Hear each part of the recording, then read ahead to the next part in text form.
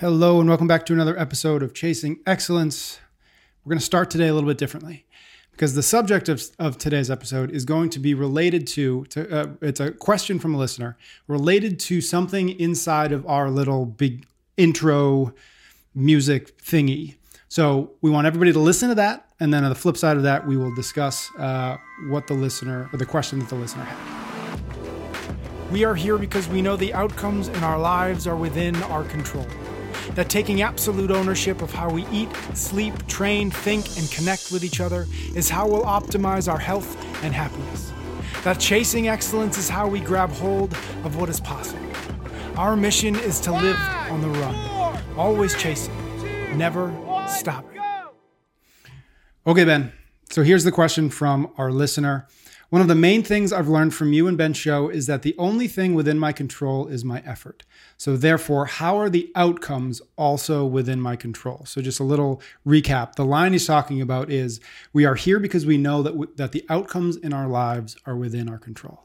So I just want to present that question to you first and see where we go.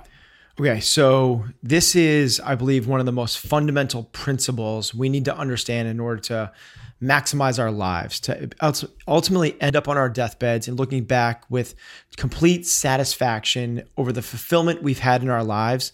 We must understand the distinction between the things that we can control and we can't. And this is, for anybody that's listening to this show for a little bit, this is so beaten to a dead horse, but it is something that's still, I don't think, fully grasped and then executed upon. We must understand these two things, and we have to grab total ownership and responsibility over those factors that we can control and lean into them as deep as we possibly can. And then with everything that we have, and man, this is hard, screw the rest. Mm-hmm. Just let it go. Let it roll off of our shoulders like it never happened. So anything from your kid getting rejected from college to your kid being picked last in kickball to, I choose these ones because these ones hit hard. Like if it's happening to your kid, it's worse than it's happening to you. To like knowing that your kid wasn't allowed to sit at the cool kids lunch table, to them getting a D- in sociology, whatever. Like, we have to realize that those things are outside of our control. And then what we want to do is figure out what are the things inside of our control and go so deep into those. If we can do that, and if we can really, really do that, man, like the ultimate outcomes of our lives reside within our control. And what we're looking for in terms of that ultimate outcome, and let's talk about, is that fulfillment. And screw doing things that make you happy. Like, it's not about trying to be happy in the moment. If we do that, we're essentially going to eat Ben and Jerry's and watch Seinfeld 24/7. That makes me happy in the moment. Let's do the hard things, because the hard things lead to ultimate fulfillment. So if we can do that, that to me is what dictates the outcomes. Now, there are things in the intermediary that are going to look like we don't control them, but those are small little outcomes along the way to the biggest outcome which we're trying to get. There's also extreme circumstances which we obviously have no control over, which can have drastic effects on our lives. From things like winning the lottery, wow, amazing, really good, to having an accident and becoming paralyzed. Okay, but even those things, as drastic and extreme as those things are, we still ultimately have control over the way we respond to either of those scenarios. And what most people do is they don't respond to either one of those. They become completely reactionary to the immediate feedback they're getting. And what we find, if you look at those two groups of people, which are really easy to study actually, because it's such a small group, people have been paralyzed from a catastrophe to people that have won the lottery. What you find is, in the short term, the happiness level and satisfaction and fulfillment of those people is drastically different. Shocker, right? But stretch out over a long enough timeline, and believe it or not, it's not that long. In 3 years, what they found is that it's actually an inverse relationship. The people that win the lottery are actually less happy than these people that have these tragedies in their lives. So if it's not those type of outcomes that matter, and they don't matter, it's the internal outcomes that we're looking for, which is my fulfillment. Who am I? Am I happy with who I am as a person? That's the control we have. Why is it so hard? Why do so many people so often fail to realize this, what you said at the beginning, which is this fundamental truth? And as you're talking, I'm thinking about Stoicism. Yep. Is so very much fundamental, and that's 2,000 years old, and Stoicism is predicated on a philosophy that's even older than that. Yeah. So clearly, this is something that most people, most of the time, struggle with. How have you gotten to a place where it's so clear to you that this is the answer? Well, it's clear to me that this is the answer, but I still struggle. Yeah. I'm a human being, and we're all going to struggle. Good. Like, the struggle is the best part. If this were easy, nobody looks back at like the easy days at work. Like, those were the good old days, man. Mm-hmm. Those were the good old days. Remember when we used to get out at 5:00 and like there wasn't much to do? Man, high five. Those were the good old days. People reminisce. And the good old days are when you had to work so hard to put this project together with your team, and you came in just below deadline because you did 3 all-nighters in a row. And it was like, man, it was so hard and we had to struggle, but that's what people reminisce. The struggle is where it's at. So let's not take struggle and be like, that's a bad thing. I struggle with this like everybody else, but I get excited about that. It's going to be learning. I don't know the answer why this is so fundamentally hard for us. I think it's because of the temptations to think that we have more control over things than we don't. And it's one of those things. We don't.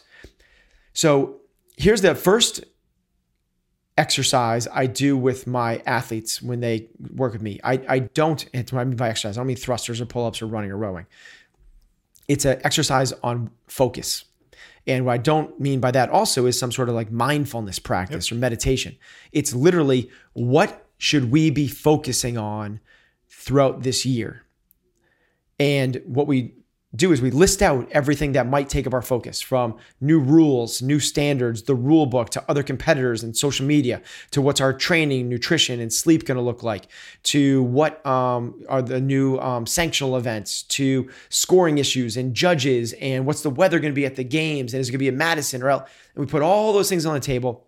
And then what we find is camouflaged inside that huge, massive list is a list of only 5 things. Mm-hmm. Your training, your nutrition, your sleep, your mindset, and your recovery. For an athlete, there's only 5 things that we need to focus on. Everything else outside of that is a distraction. And what I mean by that is, if you give it any credence or thought, put any effort towards those things that you ultimately have no control, you're going to perform worse at the games. Imagine a book of matchsticks. And a typical book has 20 matchsticks in it.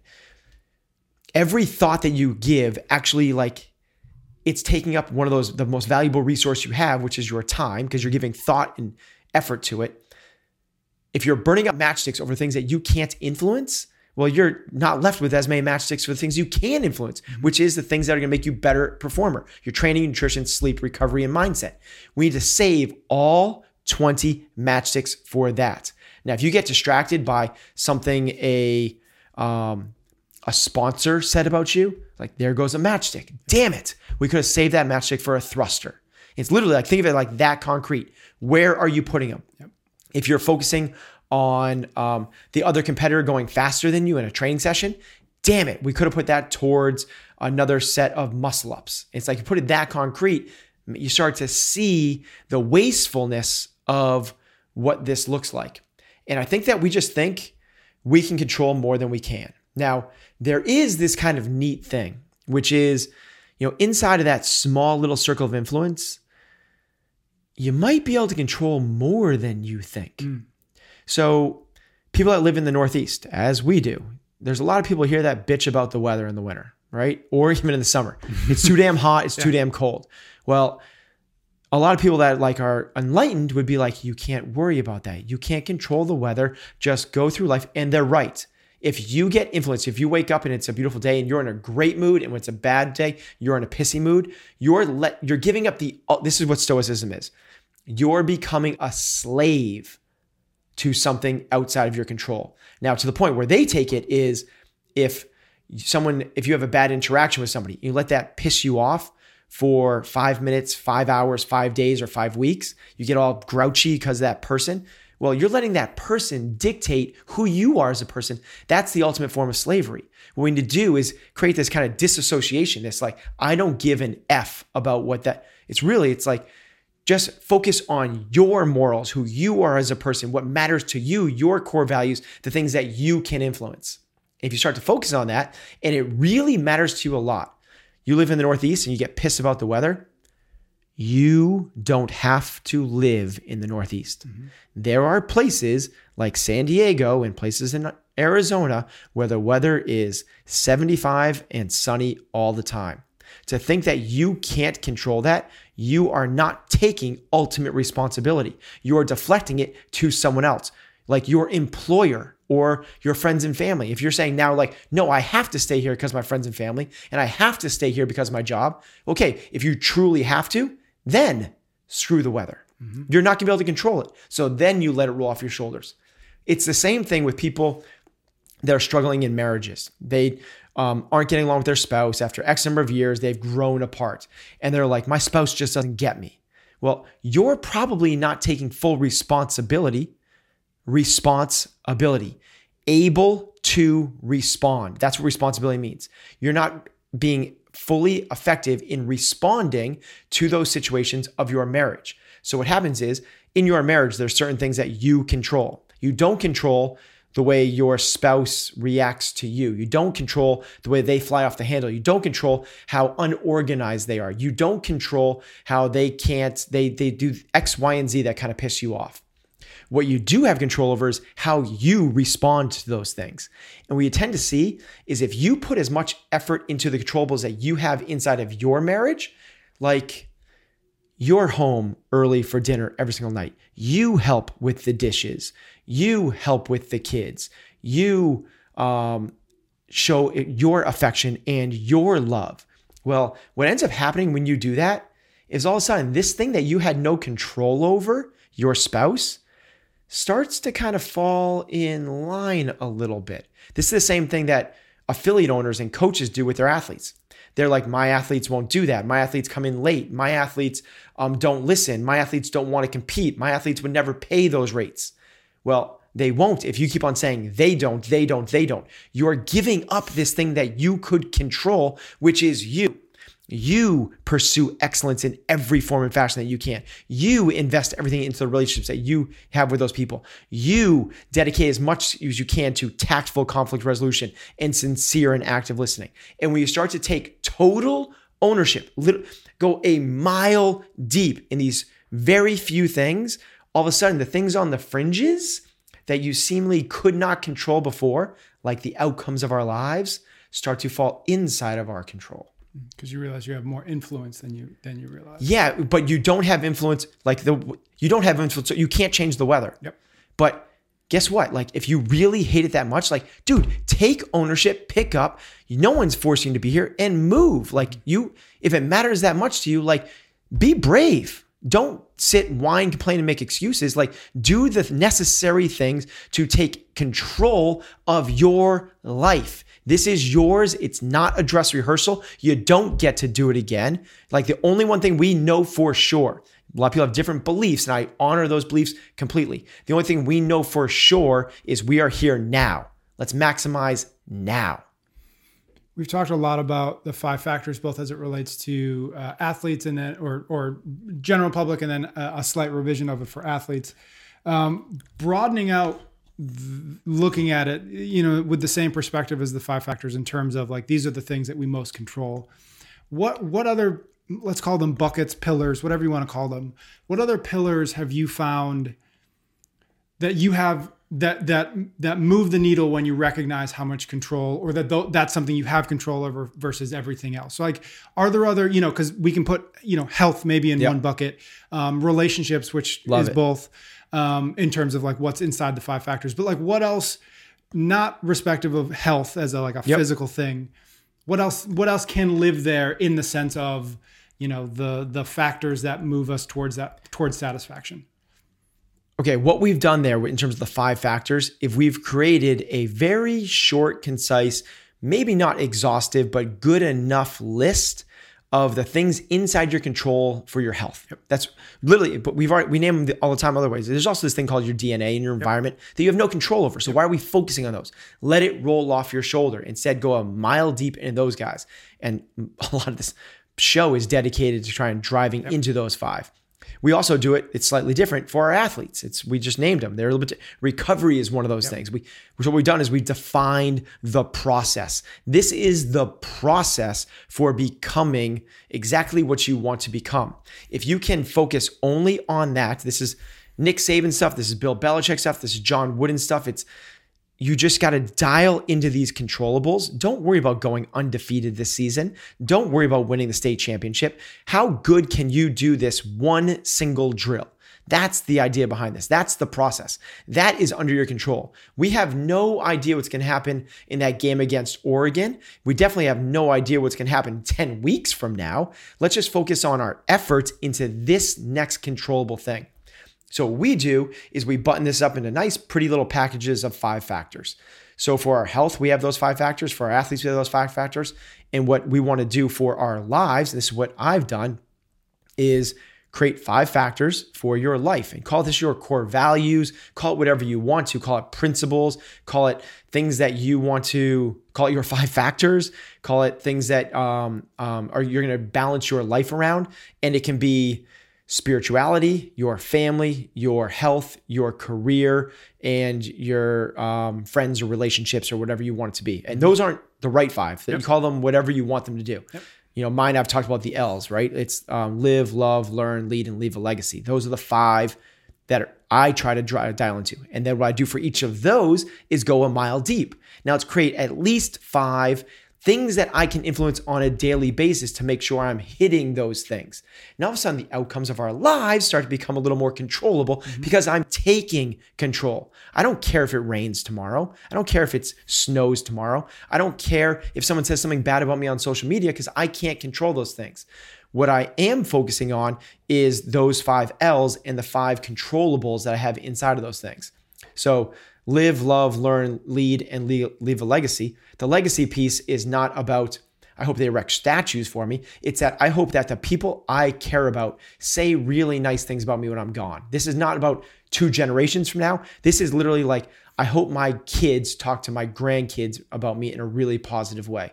So for that leave a legacy, it's simple. I'm going to be invested in my kids' lives. So I put some trackables on there, like be home at 5:00, no screens, no phone once I'm home, no separation Sundays. Like we're do everything together on Saturdays, being at all of the sporting events and going on ski trips. And I have trackables to make sure that those things are happen. What that we don't want to do is just throw things up in the air, a bunch of leaves, and let the wind blow us around. That's living a life.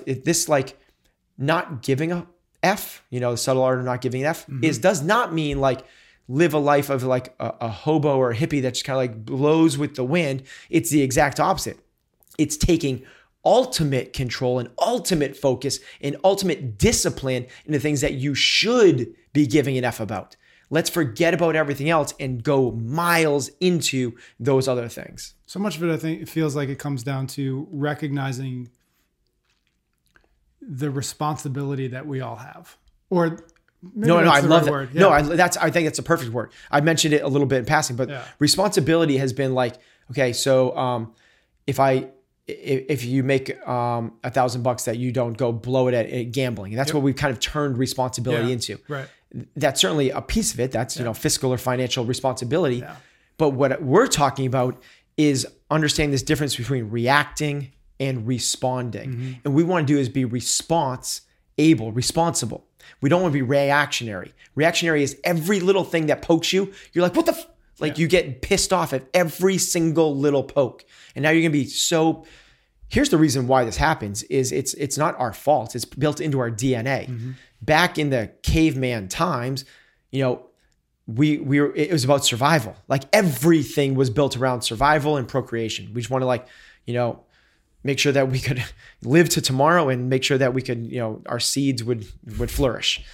So when a twig would go snap in the woods, we had to react super fast because if it was a saber-tooth tiger, we had to run as fast as we could. A twig goes snap in the woods and, maybe it creates this fight or flight hormonal response. It's really important to be able to have that from a survival instinct. Well, unless you're in a war zone or live in a really dangerous place, like that doesn't really exist. Like we've never lived in a safer, the connection, that we have right now where we see everything and the news is everywhere. So we just are seeing more of it. But we've never lived in a safer time. Human beings have never, ever, ever lived in a safer time.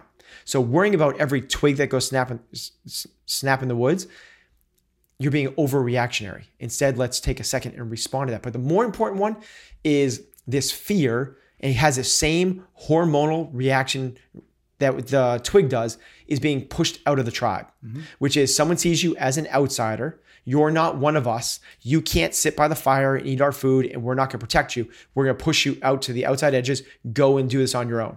That was death back then. Well, now we call it exceptionalism.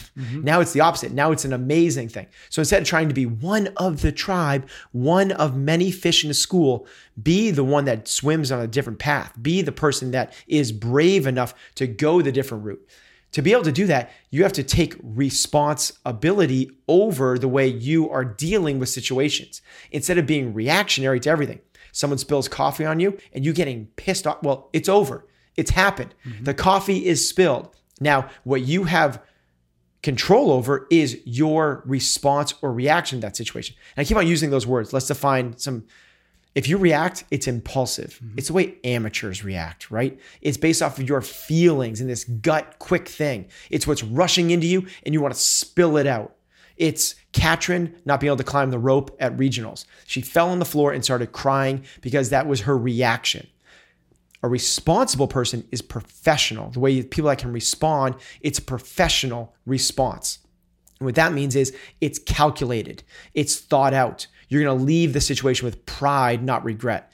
It's Tom Brady after every single press conference. Now, they win a lot, but even in the losses, he doesn't sit there and ream against the coaches or blame the defense, even though he put up 45 points. He doesn't blame the person that dropped the passes. He takes responsibility and says, we collectively need to be better as a group. I need to be better as a leader, as a communicator, and a quarterback. I need to be better. And that's something that whether it's 6 minutes from now, 6 days from now, or 6 months from now, he's going to be able to look back and be proud of the way he responded to those situations, not this completely reactionary life we're living. It's daunting to recognize how much responsibility you actually have over that satisfaction that we talk about a lot. I think so. If you don't figure out what you have ultimate control over. So if you look at the world and you're like, oh my God, I have to be calculated in my responses to everything. No, you just got to start practicing having perspective in the present moment. We've talked about this before, but it's this idea with enough space and separation and time, most people realize what the best way to respond would have been to a situation. Like, damn it, I wish I hadn't yelled at my kids as much as I did. Damn it, I wish I had taken a better approach to that conversation. Damn it, when my boss asked me to do that, I wish I had responded with this. Well, what we want to do is we want to practice and just be bringing that closer and closer and closer to the present moment and realizing the difference between reactions and responses. And when we start to this, it's just gonna be an awareness thing. It's gonna be 6 days later, you're gonna be like, damn it. Yeah. And then if you become aware, you're like, okay, what should I have done there? Okay. And that would have been the right response. And I got reactionary. Okay, I did. Darn it. Okay. Then it's going to happen. That's going to shrink to 6 hours. Yeah. Like, whoa. I realized it. That was that trigger. And I definitely responded emotionally. Yep. I could have been a little bit more, dispassionate in that environment. Okay. And then it's going to go to 6 minutes. And then it's going to go to where you can just go, okay, Patrick, tell me more about that. one deep breath, and instead of me blowing up like, who the hell told you that? That person's, you know what they said to me? Like, oh, you know what else? Like, and kind of blowing this thing up, you go, tell me more. Yep. And that's when things start to change. And that's when we start to take control over the ultimate outcomes of our lives. And when things like as drastic as they are, becoming paralyzed, or, this is so like Viktor Frankl stuff. His saying is, Viktor Frankl, Holocaust survivor, psychotherapist, author of Man's Search for Meaning. The quote he has is, and I'm probably going to butcher this, but between stimulus and response, there's a gap. In that gap is our power to choose. In our choices lies our opportunities for growth. So break those apart. Stimulus. Someone talks shit about you. Stimulus. You find your boss needs you to work on the weekend. Stimulus. Your kids are acting up and they're not listening to you. Stimulus. You lose your legs. Like what? You're in a concentration camp. Like whatever it is. Okay. From there is a gap. As forever small that is, there's a gap between when something actually happens and your choice of reacting or responding. And our growth, our opportunity to become what we want to do, lies in the opportunity to be able to respond and not react to that stimulus. Yeah, I think a big part of it too, and you alluded to it, and I think it's part of the challenge that a lot of people, myself included, sometimes have with this is making the decision to actually reflect back on those things that have happened in order to learn from them, in order to figure out the next time, how do I want to respond? And I think that the reflection for a lot of folks is avoided because it's really uncomfortable to remember, oh God, Ben said that thing and then I reacted really poorly to it. That's really hard to stare at and to face and to recognize, you actually screwed that one up again, right? It's harder now than it ever has been. And the reason why is because we're so inundated with distractions. Because when something happens, we react to it and then we're immediately on to our devices. We're immediately on to the podcast. We're immediately on to the music. We're immediately on to the social media feed. We're immediately on to the thing at work. We're immediately on to the next thing we were reacting to, the next thing we're reacting to. This is why solitude is such a powerful thing for leaders, because what they figured out, and high achievers, what they figured out is with this solitude, that creates the space for me to be able to go back and look at this. It's why meditation is so powerful now. Meditation is just, all it's doing is quieting the noise so you can create some space to figure some stuff out.